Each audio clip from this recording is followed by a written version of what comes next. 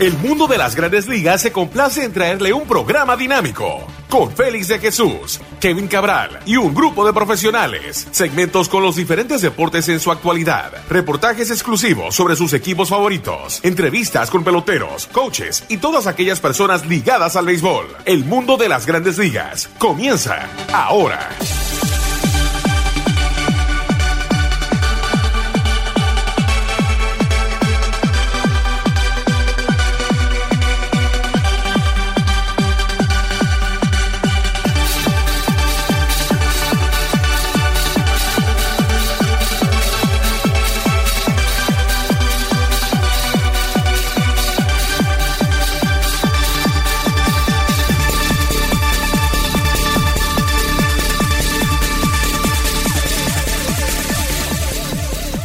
Bienvenidos a otra emisión de su programa El Mundo de las Grandes Ligas por sus portales en.com y lasmayores.com.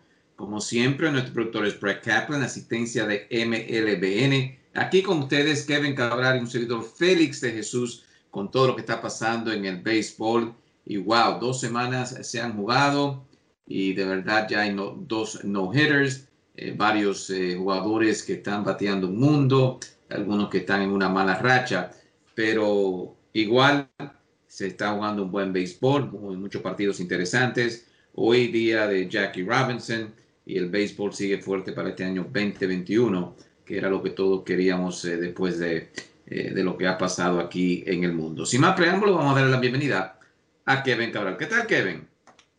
Muy buenas, Félix. Mi saludo cordial para ti y para todos los amigos que cada semana sintonizan el mundo de las grandes ligas. Ciertamente un interesante inicio de temporada. Algunos equipos que, como se esperaba, están jugando tremendo béisbol. Los Dodgers, por ejemplo. Y otros que están sorprendiendo, como los Medias Rojas de Boston, que han escalado a la cima de la división este de la Liga Americana con una racha de 9 victorias que precisamente terminó hoy. O sea que definitivamente un buen inicio de temporada. Esperamos que el clima mejore un poco porque hay algunos equipos, como los Mets, por ejemplo, que han tenido problemas. Lo primero es que los Mets, por el brote de COVID-19 en el equipo de los Nacionales de Washington, no jugaron su primera serie de la temporada y luego han tenido algunas suspensiones y han jugado apenas 8 partidos cuando ya otros equipos están alrededor de 13. Así que esperamos que el clima comience a cooperar un poco más y que los partidos puedan celebrarse de manera normal. No, sí, por puesto el juego hoy. Ahora los Mets van a Colorado y hace un frío tremendo. Vamos a ver si pueden jugar esos partidos. Pero aparte del equipo de los Mets, y vamos a entrar un poquito más a fondo, Kevin, mirando, y tú lo mencionaste, lo de Boston, comenzaron 0-3 y uno pensaba, wow, este equipo de verdad va a tener una temporada larga y no va a tener mucho éxito. Pero al final yo creo que en el caso de Alex Cora, ha enseñado que es un mejor manager con Ron Roenicke, de lo que Roenicke demostró el año pasado.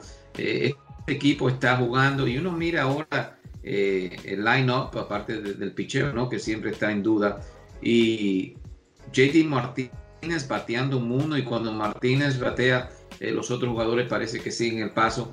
¿Qué ha pensado de Boston? Claro, tempranito en la temporada, pero están en primer lugar en la división este de la Liga Americana. Bueno, primero que la ofensiva está haciendo lo que uno sabía que era posible, porque realmente el talento ofensivo de este equipo es incuestionable y eso lo vimos a lo largo de esa racha de 9 victorias que, dicho sea de paso, estaban perdiendo 3-0 hoy, lograron empatar ese partido con un doble con las bases llenas de Alex Verdugo. Finalmente lo perdieron 4-3, pero dando la competencia, y los Medias Rojas en la racha de 9 victorias anotaron 67 carreras, estamos hablando de más de 7 por partido. Y bueno, tú mencionabas a JD Martínez, que comenzó bateando horrores. En esa serie en Minnesota, digamos que el bate de Martínez estuvo un poco callado, pero entonces Rafael Devers está que arde, Alex Verdugo también, Franchi Cordero bateando por encima de 300, Sander Bogaerts, aunque todavía no han comenzado a llegar los cuadrangulares, bateando también muy por encima de 300, Cristian Vázquez en un buen inicio. O sea que se ha notado que este equipo va a generar ofensiva, va a hacer carreras. La clave va a estar en el picheo. Y yo te diría que hasta ahora el picheo ha sido mejor de lo esperado. Por eso el equipo tuvo esa racha de 9 victorias. Buenos inicios de Nathan Eovaldi, de Eduardo Rodríguez en sus 2 primeras salidas, de Nick Pivetta. El bullpen ha estado bastante bien. Y en una división donde los Rays están llenos de lesiones y los Yankees tienen sus problemas.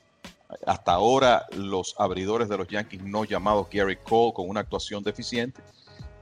Tú dices, bueno, este equipo parece que es capaz de competir y si pueden mantenerse a flote hasta que entre Chris Sale en junio, julio, podría ser una lucha muy interesante en esa división. Sí, exactamente, Kevin. Y uno se piensa que si el equipo de Boston en los primeros 40 juegos, 45 juegos de la temporada, tiene marca de 24, 25 victorias por lo menos, como que se anima la gerencia del equipo en conseguir picheo. Lo tienen en el presupuesto el equipo de Boston de poder hacer algunos movimientos, si es que siguen jugando así también en unas 6 semanas. Tú sabes que ese va a ser un tema muy interesante. Este es un equipo que no se puede dar el lujo de pensar en reconstruir. Eso lo hemos hablado. Ese cambio de Mookie Betts cayó muy mal en Boston y todavía hoy en día hay mucha gente incómoda con el movimiento. Desde mi punto de vista, si este equipo comenzaba mal, quizás hay que pensar que es un sistema de fincas que todavía está un poco corto de talento. Quizás Chaim Bloom hacía algunos movimientos para, por ejemplo, cambiar a un jugador como Christian Vázquez, que es un veterano, un catcher valioso, pero que es agente libre después de la temporada. Para ponerte un ejemplo, quizás el relevista Matt Barnes. Pero si el equipo sigue jugando buen béisbol y está en competencia, entonces puede que ocurra lo que tú estás diciendo, y es lo contrario, que el equipo busque la manera de tratar de fortalecer las debilidades que tiene. Así que va a ser una dinámica muy interesante si los Medias Rojas siguen jugando bien. Y yo creo que algo que se puede notar, Félix, es la influencia de Alex Cora. Definitivamente hay un grupo de jugadores ahí. El caso de Rafael Devers, por ejemplo, el mismo JD Martínez, que yo creo que es bastante evidente que se sienten cómodos con Alex Cora, que es uno de esos managers que sabe crear una atmósfera positiva, ganadora, es bilingüe, sí que puede comunicarse de manera muy fácil con los latinos. O sea que la verdad es que ese es un punto a favor de los Medias Rojas en esta temporada. Aunque hay que decir que, mira, como estaba el picheo de ese conjunto en el 2020, no había forma de que ni Ron Renicky, ni Alex Cora, ni Casey Stengel lograran reparar esa situación. Lo que ha ocurrido ahora es que, bueno, Eduardo Rodríguez está de regreso, Nathan Eovaldi está luciendo bien, tienen la cara nueva de Nick Pivetta, y de repente el picheo se ve mucho mejor. Mirando, claro, y Toronto sabemos que tienen el bateo, está correspondiendo a algunos de los lanzadores, el caso de Ryu, Merriweather ahora está lesionado, ese cerrador que ha enseñado muchísimo. Pero vamos al punto de los Yankees, Kevin. Aquí todos pensaban que este equipo iba a ganar la división relativamente fácil, ¿no? 100 victorias y todavía lo puede conseguir. Pero hay bastantes huecos, o sea, aparte de Gary Cole, Corey Kluber y el mismo James Taillon en el día de ayer, no hicieron el trabajo y ellos dicen que, bueno, hay que darle más inning para ver lo que tienen estos jugadores, pero en el caso de Kluber no sé si va a llegar eso. ¿Qué piensa de la situación de los Yankees en lo que se refiere a picheo? Bueno, tú sabes que habíamos conversado desde antes de la temporada de que era una rotación llena de interrogantes. Kluber tiene un par de años prácticamente sin lanzar. Jamison Taillon viene de una segunda cirugía Tommy John. Jordan Montgomery, hay que ver si él puede juntar una buena temporada, y muchas de esas cosas tenían que tener un resultado positivo para que las cosas salieran como los Yankees las tienen planificadas. Y la realidad es que hasta ahora, fuera de Gary Cole, o sea, los demás abridores de los Yankees tienen un promedio de carreras limpias por encima de 6. Y es cierto que esto está comenzando, pero si algo tiene que comenzar a mejorar en el equipo de los Yankees es eso. Estamos a tiempo, el equipo tiene 5 victorias y 7 derrotas, está en competencia, tiene todos sus juegos con los Medias Rojas de Boston, que son los punteros en este momento por delante. Sabemos que es una alineación con muchísimo talento. Hay que decir que hay unos hombres ahí que han comenzado mal. El caso de Giancarlo Stanton bateando por debajo de 200. Aaron Hicks igual. Clint Frazier no ha tenido quizá el inicio que se esperaba, todavía buscando su primera carrera impulsada. Gleyber Torres bateando 220 con el tema de su defensa en el short. O sea que hay una serie de hombres ahí que tienen que producir más ofensivamente para no cargarle el dado completamente al picheo. O sea, los Yankees están bateando colectivamente 231 con un slugging alrededor de 370. Ellos son mejores de ahí. Y eso tiene que mejorar. Stanton y Judge tienen que mantenerse saludables. Judge se vio muy bien en la serie contra los Blue Jays de Toronto, sobre todo en el último partido. Esos hombres tienen que mantenerse saludables. Y claro que el tema de la rotación mejore. Fíjate que Domingo Germán tuvo 2 salidas muy pobres, tuvo que ser enviado al campo alterno. Hay que ver cómo los Yankees van a qué tipo de decisión van a tomar para llenar ese puesto en la rotación, si es David García, si es Clark Schmidt, cómo lo van a hacer. Lo cierto es que este es un equipo que ahora mismo tiene muchas interrogantes y lo que tiene que comenzar a mejorar más temprano que tarde es el picheo abridor. Sí, porque si el equipo estuviera bateando como que estos juegos apretados así, marcadores bien apretaditos, sin muchas anotaciones, definitivamente la mala racha que tienen estos jugadores, Kevin, definitivamente es lo que está afectando al equipo de los Yankees. Torres, para entrar con otros equipos, no se ha visto muy cómodo en el short. El Mayhew y los otros jugadores con hombres en posición anotadora no han hecho su trabajo. ¿Cuánto tiempo le vamos a dar a los Yankees, al igual que Boston, tú piensas, de que uno diga, bueno, ya esto parece que es un problema grande y el equipo de los Yankees no se recupera? Hay que darle por lo menos hasta el mes de mayo. Sí, yo pienso que sí, y tenemos que estar claros, los Yankees, hasta cierto punto, por lo menos para los primeros meses de la temporada, podemos decir que están casados con ese equipo. No hay posibilidad de hacer muchos movimientos, a menos que no sea alrededor de su material joven. Y hay un historial con esos jugadores que han comenzado mal, que te hace pensar, bueno, que son perfectamente capaces de reaccionar y comenzar a producir. Y en el caso de los Yankees, yo creo que el tema del bateo situacional tiene que mejorar. Es un equipo que tiene una gran dependencia del cuadrangular en este momento para generar ofensiva, y si los cuadrangulares no llegan, pues es difícil ganar juegos si tú no estás aprovechando las oportunidades que tienes. O sea que no hay duda que hay cosas que tienen que mejorar, pero me parece que hay tiempo y que de más está decir, el talento, pues los Yankees lo tienen. En el caso de Tampa, tú lo mencionaste, Kevin, demasiados problemas con lo que es jugadores lesionados, bastante lanzadores. Tampa juega bien contra los Yankees, especialmente en el Tropicana Field, pero se acercan a perder esta serie frente a Texas. Y es simplemente eso de Tampa, que le hace falta más lanzadores. Mira, tú sabes que los Rays tienen una profundidad en cuanto a picheo impresionante. El domingo tuvo su primera presentación breve de 2 entradas, Brent Honeywell Jr.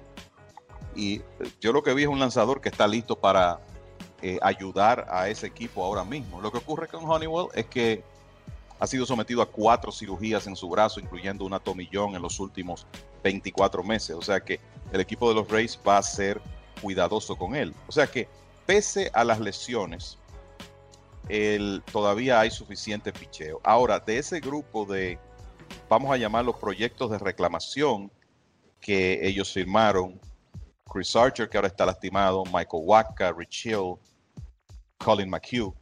Si tú te pones a ver, todos han comenzado mal.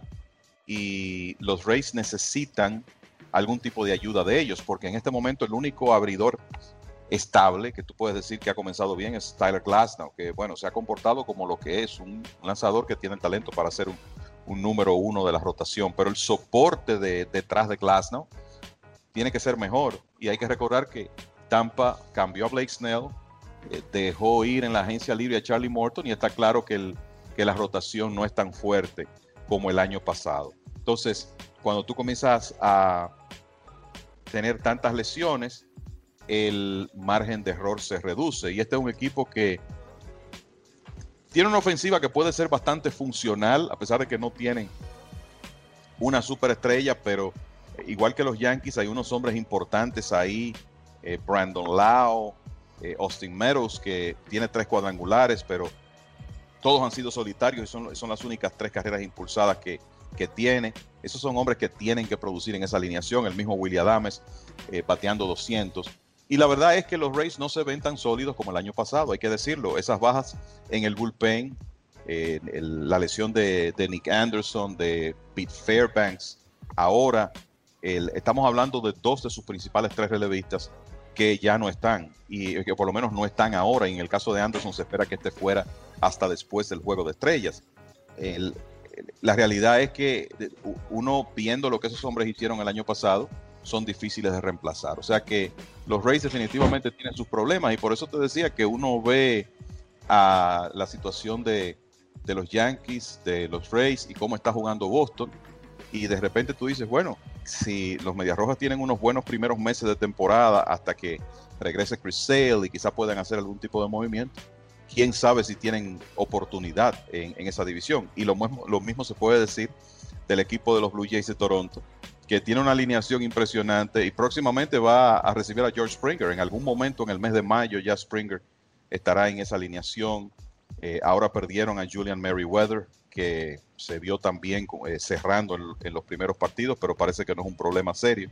O sea que hay mucha competencia en esa división.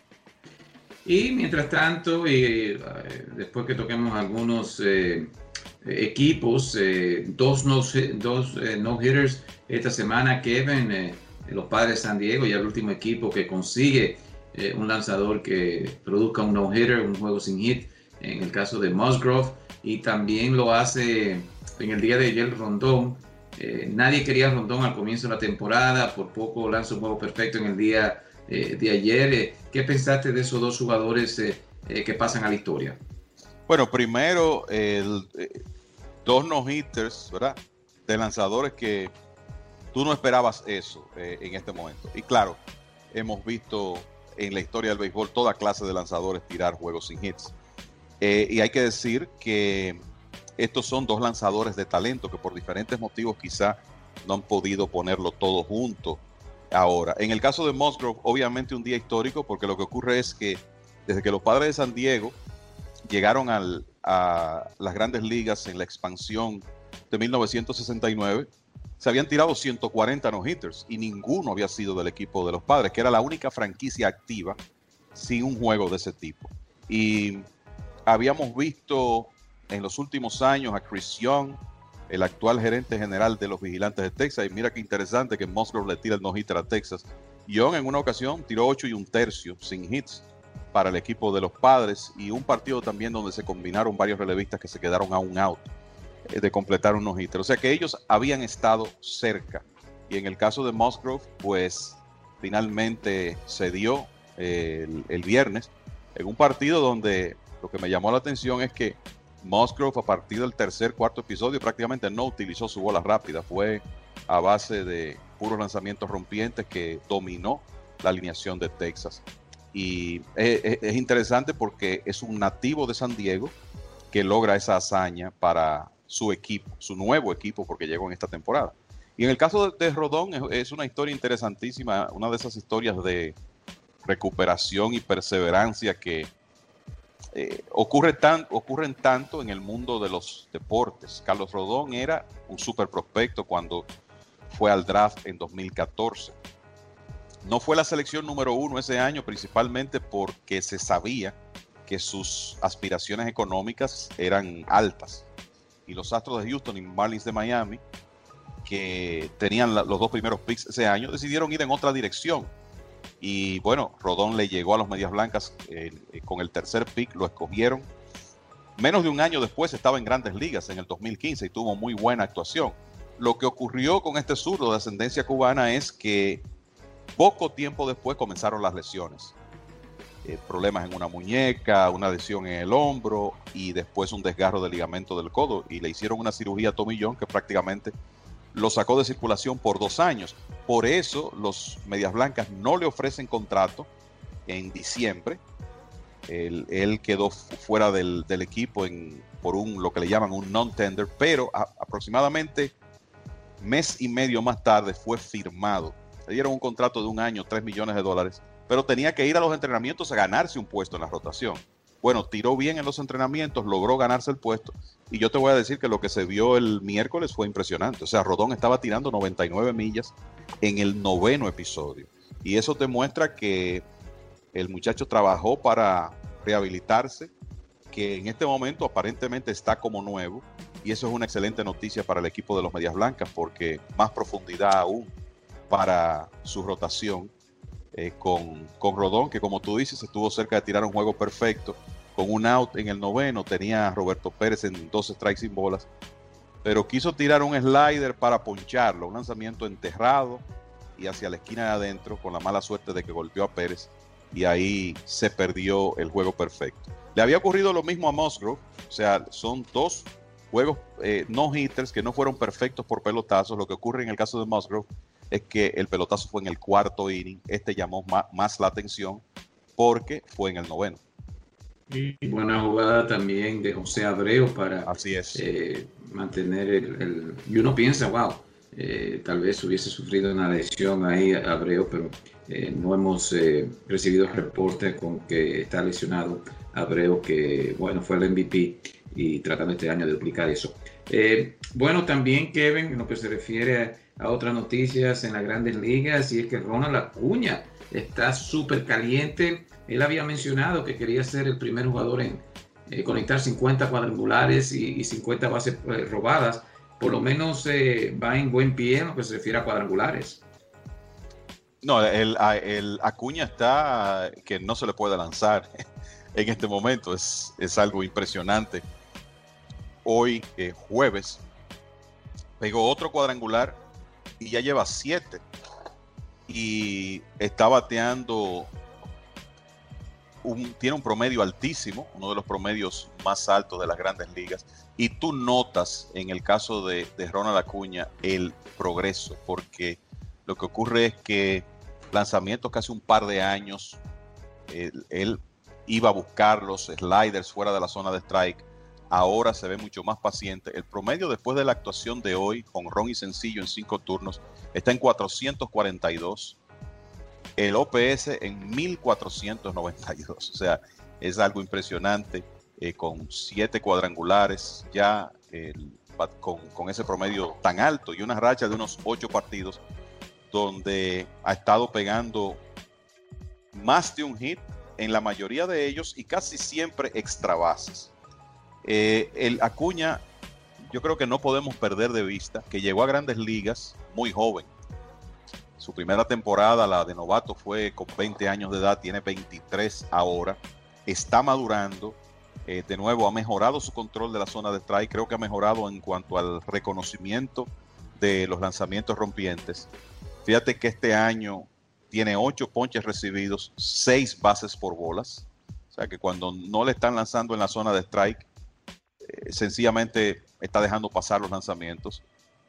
Vi uno de los cuadrangulares de ayer hacia la banda contraria, conectado con una autoridad tremenda. Y lo interesante de este muchacho es que son 5 herramientas, real y efectivamente 5 herramientas. Hace unos días lo vimos conseguir un infield hit con lo que parecía un rodado rutinario al short, y pudo batir el lance y llegar safe a primera.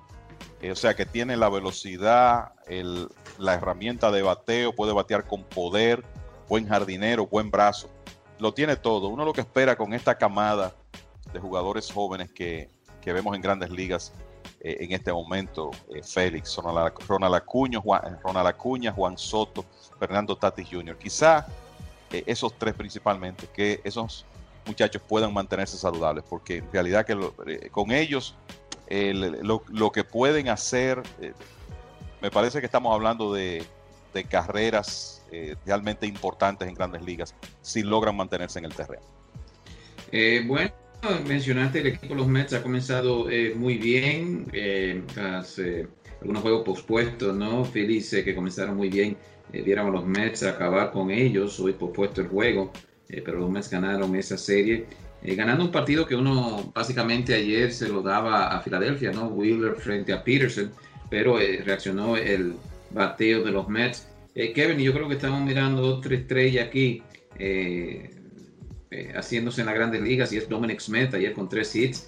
Lindor todavía no arranca, los Mets esperan que él arranque, al igual que Michael Conforto, pero Smith y McCann hasta ahora han llevado el equipo al primer lugar en la división este de la Liga Nacional.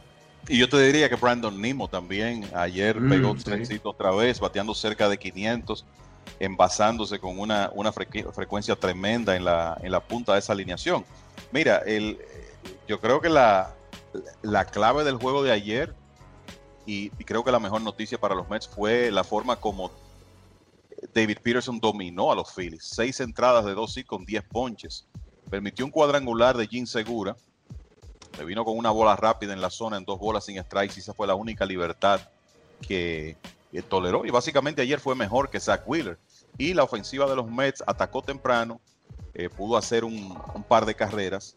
Y bueno, la punta de la alineación, Lindor tuvo uno de sus mejores juegos ayer, pegó un par de hits, anotó 2 carreras, pero la punta de los Mets, entre el Nimmo, Lindor y Dom Smith, que como tú decías, se ve excelente en el home plate, entre ellos 3 se fueron de 14-8, y entonces James McCann aportó cuadrangular y otros 2 hits y empujó un par de carreras. O sea que los Mets tienen 5-3, se están viendo muy bien, a pesar de que Pete Alonso, Jeff McNeil y Michael Conforto no han comenzado a batear. Yo creo que eso es una gran noticia para el equipo de los Mets, y sobre todo ver cómo el equipo está lanzando a pesar de que no tienen a Carlos Carrasco en este momento y tampoco a Noah Syndergaard, que más adelante en la temporada estarán ahí. Y la profundidad que ese equipo va a tener cuando esos 2 lanzadores estén disponibles para iniciar juegos, creo que también va a ser un activo importante. Las primeras señales de Taijuan Walker han sido muy buenas, se ha visto bien en sus 2 primeras salidas. Marcus Stroman, excelente. Jacob deGrom, ni hablar. Uno lo que quisiera es que tenga un poquito mejor suerte, porque la verdad es que no lo respaldan. deGrom ha lucido impresionante en sus 2 salidas. Tiene una carrera limpia permitida en 14 innings con 21 ponches y 2 bases por bola, y sin embargo tiene récord de 0-1. Inconcebible, pero así es el béisbol. Y Peterson ayer luciendo también. O sea, creo que hay muchas buenas señales con este equipo de los Mets. Es una división competitiva. Creo que ahí vamos a tener una disputa entre varios equipos por unos meses, pero creo que los Mets han demostrado que tienen el talento para estar en esa competencia, metidos de lleno en esa competencia. Bueno, tenemos que tomar una pausa, pero al regreso algunas reglas interesantes que quiere las grandes ligas imponer para el próximo año. Interesante, vamos a desarrollar esos temas, claro, con nuestro Kevin Cabral. También los Astros de Houston, al igual que Tampa Bay, varias lesiones, y Yermín Mercedes sigue caliente para el equipo de los White Sox. Pero tomamos una pausa aquí, Brad, y ya regresamos con ustedes aquí en el mundo de las grandes ligas. Don Aníbal Tequila. Altos y refinados estándares seleccionados de agave azul para producir un excelente tequila. Don Aníbal Tequila, Silver y Extrañejo, ya se encuentra en estos lugares. En El Progreso, Liquor and Wine. En el 1440 Noble Avenue, en el Bronx. Ahí ya encuentras Don Aníbal Tequila, Silver y Reposado. El Progreso, Wine and Liquors. Ahora con Tequila Don Aníbal, Silver y Reposado. ShopRite Wine and Spirits of Clinton. En el 895 de Paulison Avenue, en Clifton, New Jersey. También ya encuentra Don Aníbal Tequila Silver y Extrañejo en New Rochelle, en la Casa de los Tequilas, con la variedad más extensa de tequilas en todo New York. La Casa de los Tequilas en Union Avenue en New Rochelle. Y como ya saben, en West New York, New Jersey, en Hollywood Liquors, 6006 de Park Avenue en West New York, New Jersey. Ahí también se encuentra Don Aníbal Tequila Silver y Extrañejo. Y para usted que vive en el área de Scardell, New York, Don Aníbal Tequila Silver y Extrañejo en Midway Wine and Liquors. Midway Wine and Liquors en el 973 de Central Park Avenue en Scardell, New York. Don Aníbal Tequila, distinción y calidad para quien gusta de un buen tequila.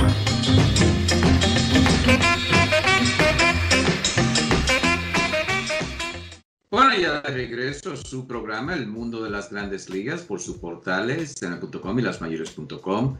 El podcast se puede bajar semanalmente y solamente hay que entrar en Apple Store o Google Play. Ahí ponen El Mundo de las Grandes Ligas y bajan el programa en el podcast para escuchar semanalmente. Aquí Kevin Cabral y el servidor Félix de Jesús con todo lo que está pasando en las Grandes Ligas. Ya en esa primera mitad tocamos lo caliente que está el venezolano Ronald Acuña, el comienzo del equipo de Boston, los dos no-hitters en esta temporada, los Yankees con sus problemas, los Mets jugando bien. Y bueno, Kevin, entramos algo interesante, algo que van a hacer en la Liga del Este, ¿no? En la Liga Menores, en lo que se refiere a algunos cambios que quieren hacer.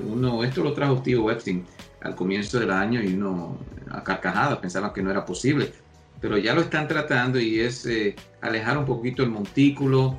¿Qué piensa de eso, Kevin? Yo me imagino que hay muchos lanzadores como que no están de acuerdo con esto. Sí, los experimentos se van a hacer en la Liga del Atlántico, que en realidad es una liga independiente asociada a Major League Baseball. No tiene afiliación directa con ningún equipo y ha sido utilizada de laboratorio en los últimos vamos a decir en el 2019, porque el año pasado no se pudo jugar en la Liga del Atlántico. Entonces, ciertamente van a hacer un intento de alejar el montículo un pie. Y tú sabes que, desde que uno tiene uso de razón, 60 pies, 6 pulgadas. Es como una de esas dimensiones sagradas del béisbol que nunca se ha violado, la distancia desde la lomita hasta el home plate. Desde la goma de lanzar hasta el home plate. Bueno, en la Liga del Atlántico, en la segunda mitad de temporada, tendrán un pie más, 61 pies, 6 pulgadas. De acuerdo a lo que ha explicado Major League Baseball, eso va a significar que una bola rápida de 93.3 millas por hora, que fue el promedio de Grandes Ligas el año pasado, se convertiría en una bola rápida de 91.6 millas por hora, al alejarse la lomita del home plate. Y obviamente lo que se está buscando es crear una situación de un poco más de ofensiva. Algo similar ocurrió en 1968, pero menos radical. El picheo estaba dominando a un extremo en 1968, cuando Bob Gibson tuvo su temporada de 1.12 de promedio de carreras limpias. Dennis McClain ganó 31 partidos en la Liga Americana. Luis Tiant tuvo una efectividad de 1.60. O sea, estaba preocupante en ese momento para el espectáculo el tema del dominio del picheo. Y lo que hicieron fue bajar la lomita de 15 pulgadas a 10. Y desde entonces, pues los lanzadores no están tan encumbrados, ¿verdad? Y eso de alguna manera provocó un paulatino regreso de la ofensiva. Fíjense que en esa época bajan la lomita antes de la temporada de 1969, año también de expansión en las Grandes Ligas, y en 1973 se implementa el bateador designado. O sea, fue una época donde en realidad se estaba tratando de incorporar más ofensiva al béisbol, y es lo que se está tratando de hacer ahora. Me parece que esto es un poco más radical de la cuenta. Creo que cambia demasiado la esencia del juego, tú alejar la lomita. Creo que en algunos casos va a provocar lesiones de lanzadores, como tú dices. No me parece que estén muy a gusto con esto. Tú sabes que el atleta desarrolla una memoria muscular, y esa memoria muscular para los lanzadores es ese recorrido que están acostumbrados a que sus lanzamientos tengan de 60 pies 6 pulgadas. Bueno, pues eso va a cambiar en la Liga del Atlántico. Vamos a ver cuáles son los resultados. Lo otro es que van a hacer un experimento con el bateador designado, y esta es una medida que tiene el objetivo de incentivar que el pitcher abridor permanezca más tiempo en los juegos, y eso no me parece una mala idea. Realmente, a través de la historia del béisbol, una de las formas que se ha vendido este juego es porque tú dices, hoy lanza Tom Seaver, hoy lanza Nolan Ryan, hoy lanza Juan Marichal, y si vamos a hablar de los actuales, ¿verdad? Clayton Kershaw, Gary Cole, Justin Verlander. Eso se está perdiendo en el béisbol, con los openers y con los abridores tirando 4 entradas y 5.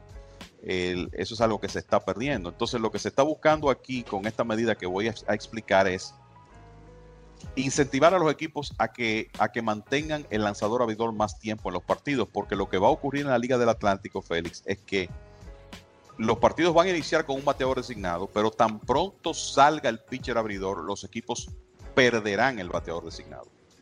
Y entonces los lanzadores relevistas de ahí en adelante tendrán que batear. Honestamente no sé si eso es algo que lo vamos a ver en Grandes Ligas. Me parece que es más factible.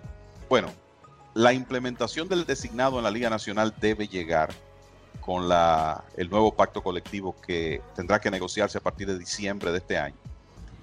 Pero vamos a ver cómo funciona en la Liga del Atlántico. De nuevo, particularmente pienso que hay que tratar de importantizar un poco más a los lanzadores abridores, que han sido una parte importante de la historia del juego, y quizá este sea un mecanismo. Lo interesante es que Major League Baseball tiene estos acuerdos con esas ligas independientes y entonces puede realizar ese tipo de pruebas en un ambiente donde no están involucrados sus equipos ni sus sucursales de Liga Menor. Interesante también, porque si vamos a llegar a negociar, tal vez esto puede ser algo que las Grandes Ligas tira ahí afuera para ver si tal vez cambia un poquito Tony Clark y la asociación de poder firmar un contrato. No sé, yo creo que esas reglas algunas son ridículas, pero vamos a ver qué se va a determinar. Bueno, llega ya a su círculo final con la muerte, el fallecimiento de Bernie Madoff, que tanto le afectó a los Wilpons y más bien al equipo de los Mets. Vimos los Mets jugar como equipo de mercado pequeño a mediado, pero bueno, no solamente fue a los Wilpons, sino varias personas también, Kevin, y claro, esto más que nada es para, yo creo, ponerle un fin ya a lo que fue este horror para los Wilpons y los Cats, que al fin y al cabo vendieron al equipo, ¿no? A Steve Cohen. Sí, yo creo que con el fallecimiento de Bernie Madoff, que cumplía una condena de 150 años de cárcel, falleció a los 82 años por causas naturales, pues vamos a decir que ese capítulo feo en la historia de los Mets se cierra por completo. Ya eso había quedado en el olvido, más que nada después de que Steve Cohen compró el equipo hace unos meses. Pero ahora, en lo que tiene que ver con béisbol, ya se cierra el capítulo Bernie Madoff. Obviamente, hay personas que todavía están sufriendo las consecuencias de el fraude multimillonario, quizás hasta billonario, de Bernie Madoff. Víctimas de muy alto perfil, ¿verdad? Personas como Steven Spielberg, como el mismo Sandy Koufax, uno de los jugadores de béisbol más importantes, que también era uno de los clientes de ese señor, además de los dueños de los Mets, que hay que decir, la franquicia se vio tremendamente afectada por un periodo donde en realidad no pudo comportarse como una franquicia de un mercado grande a raíz de ese episodio. Pero ya eso queda en el pasado. Yo creo que los fanáticos, o sea, los Mets como equipo franquicia de una ciudad tan importante como Nueva York, tienen hoy la clase de dueño que merecen en Steve Cohen, que es un hombre que evidentemente está dispuesto a hacer lo necesario para que los Mets se comporten como una franquicia de un mercado grande. Bueno, Kevin, mirando al equipo, mencionaste a Koufax y los Dodgers, están jugando buen béisbol, de los equipos favoritos. Yo creo que es el único equipo que ha tenido un buen comienzo. Los Dodgers siguen caminando esa máquina con Bauer, aunque tuvo algunos problemas ahora en lo que se refiere a tal vez unos lanzamientos ilegales, ¿no? Pero ¿qué ha pensado en general el trabajo que han hecho los Dodgers? Bueno, han ganado 10 de 11 después de perder el día inaugural y se están viendo como una maquinaria casi perfecta. Este es un equipo que ganó 106 juegos en el 2019 y que jugó por encima de 700 en la temporada recortada, ganaron 43 y perdieron 17. Es difícil en el béisbol tú predecir que un equipo va a ganar mucho más de 100 partidos, que los Dodgers pueden hacer algo como por ejemplo los Yankees en 1998 cuando ganaron 114 partidos, pero hay que entender que eso es posible con este grupo de jugadores, sobre todo cuando tú ves que en una liga nacional hay equipos como los Rockies de Colorado, los Piratas de Pittsburgh, los mismos Diamondbacks de Arizona, que se ven tan inferiores en el terreno a los Dodgers que a veces tú te preguntas, bueno, es béisbol, pero ¿cómo pueden ganar? Y este es un equipo que tiene tantas armas, tanta profundidad. Mira, por ejemplo, se pasaron varios días con Mookie Betts fuera de la alineación. Cody Bellinger está en la lista de lesionados en este momento. Y si aparece un jugador que nadie conocía hasta esta temporada, una selección de ronda 33 que se llama Zach McKinstry, que yo te diría es en un roster de 26, debe ser el jugador número 25 o 26 de los Dodgers y se convierte en uno de los héroes ofensivos del equipo. En este momento McKinstry está bateando .333 y es co-líder del equipo en carreras impulsadas. Son las cosas que se dan en conjuntos de este nivel. Lo veíamos con esos Yankees de finales de los 90 que un día se te aparecía un Shane Spencer o un Homer Bush y durante un periodo de tiempo se convertía en un factor de victorias. Entonces es un equipo con superestrellas, con profundidad, con un roster flexible, con jugadores capaces de jugar en varias posiciones y entonces ni hablar de ese picheo. A veces luce que tienen suficientes brazos para hacer 2 rotaciones. Y Power ha lucido impresionante. Clayton Kershaw se ha visto muy bien en sus 2 últimas salidas. Walker Buehler tirando bien. O sea, la realidad es que hasta ahora se ven pocas debilidades en el equipo de los Dodgers. Yo creo que está claro que en el papel ese es el mejor equipo del béisbol.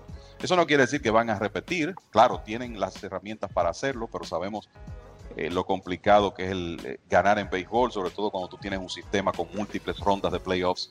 Pero de que es una maquinaria envidiable, pues de eso no hay dudas.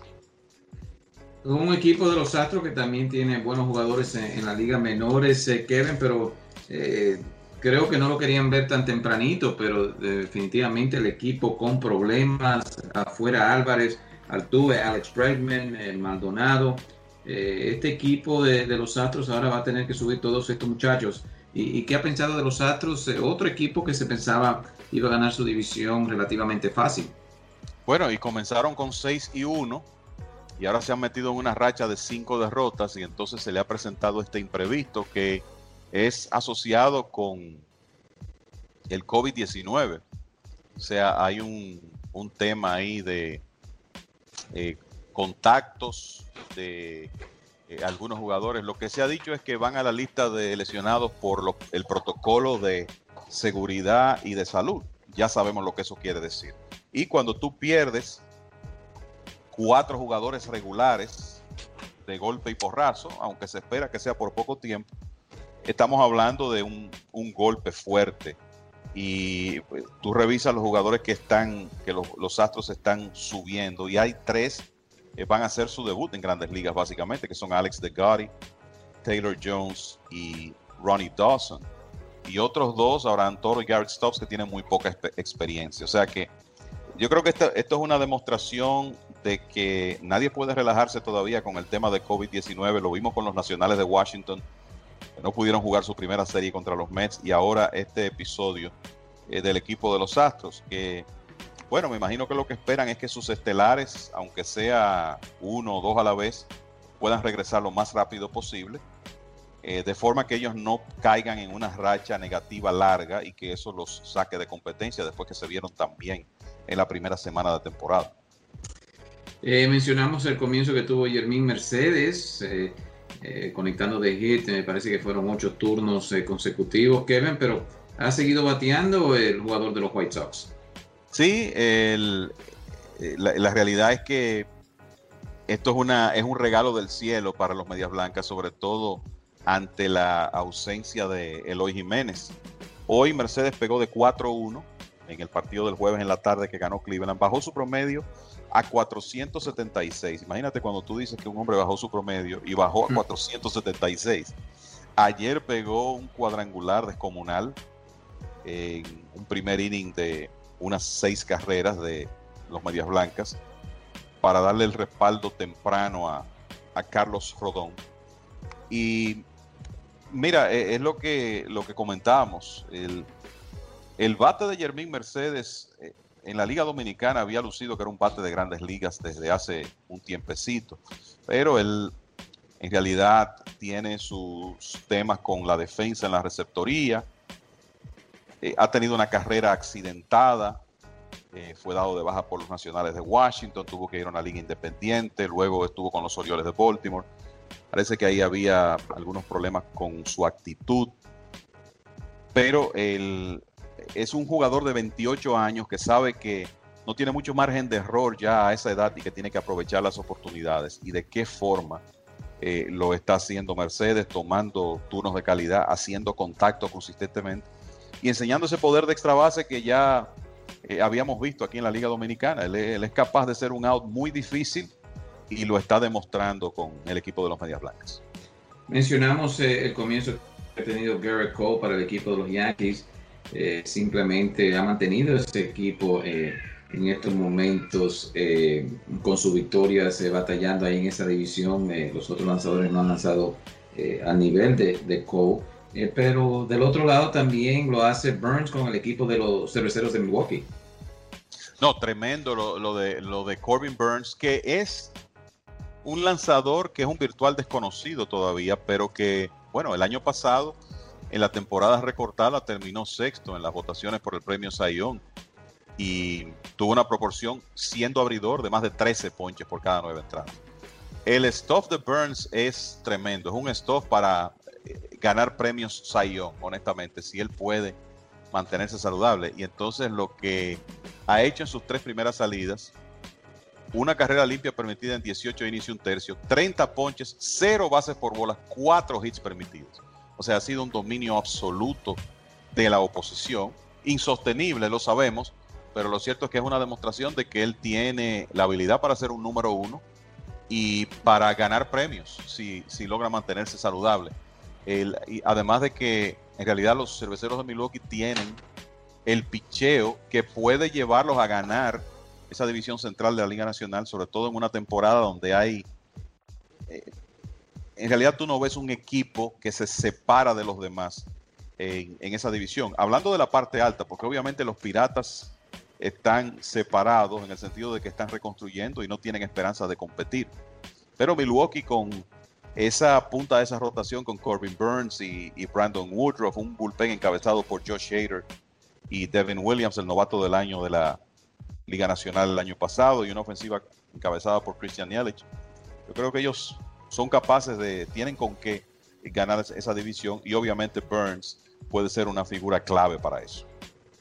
Bueno, eso más o menos ha sido un recorrido de lo que ha pasado en las primeras 2 semanas de las Grandes Ligas. Interesante, fanáticos ya en los estadios, el béisbol regresando a la normalidad. Kevin, ¿algunos comentarios finales? Bueno, comentarte, Félix, que hay unas series de fin de semana que ojalá el clima coopere, porque se me antojan interesantes. Los Rays van al Yankee Stadium y ya tú decías de lo bien que le han jugado los Rays en el pasado reciente a los Yankees. Hay roces frecuentes entre estos equipos.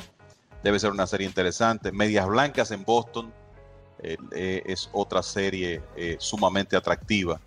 Y los Dodgers en San Diego. Sabemos la rivalidad que hay. Se comenzó a crear el año pasado entre esos dos equipos.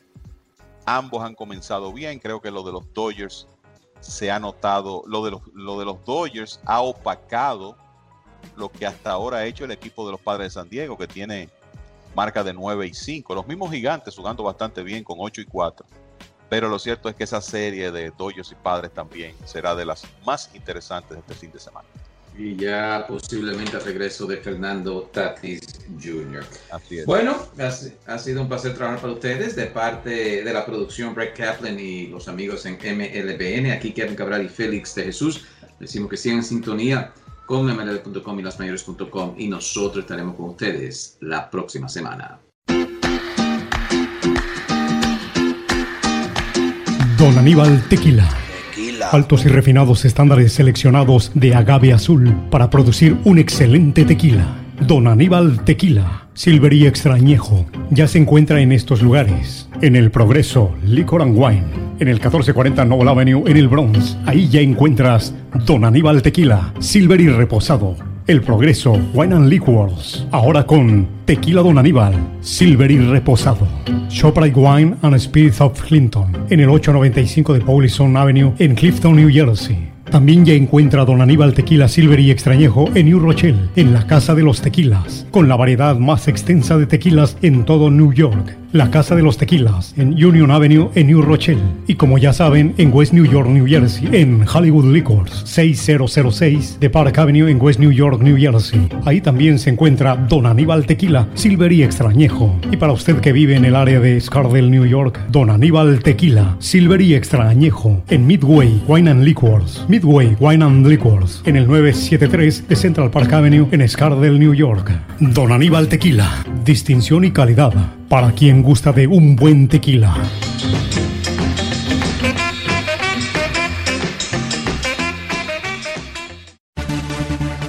Y esta fue una presentación del mundo de las grandes ligas con Félix de Jesús y Kevin Cabral. Les invitamos para nuestra próxima edición con un programa igual o mejor que este. Muchas gracias por sintonizar El Mundo de las Grandes Ligas.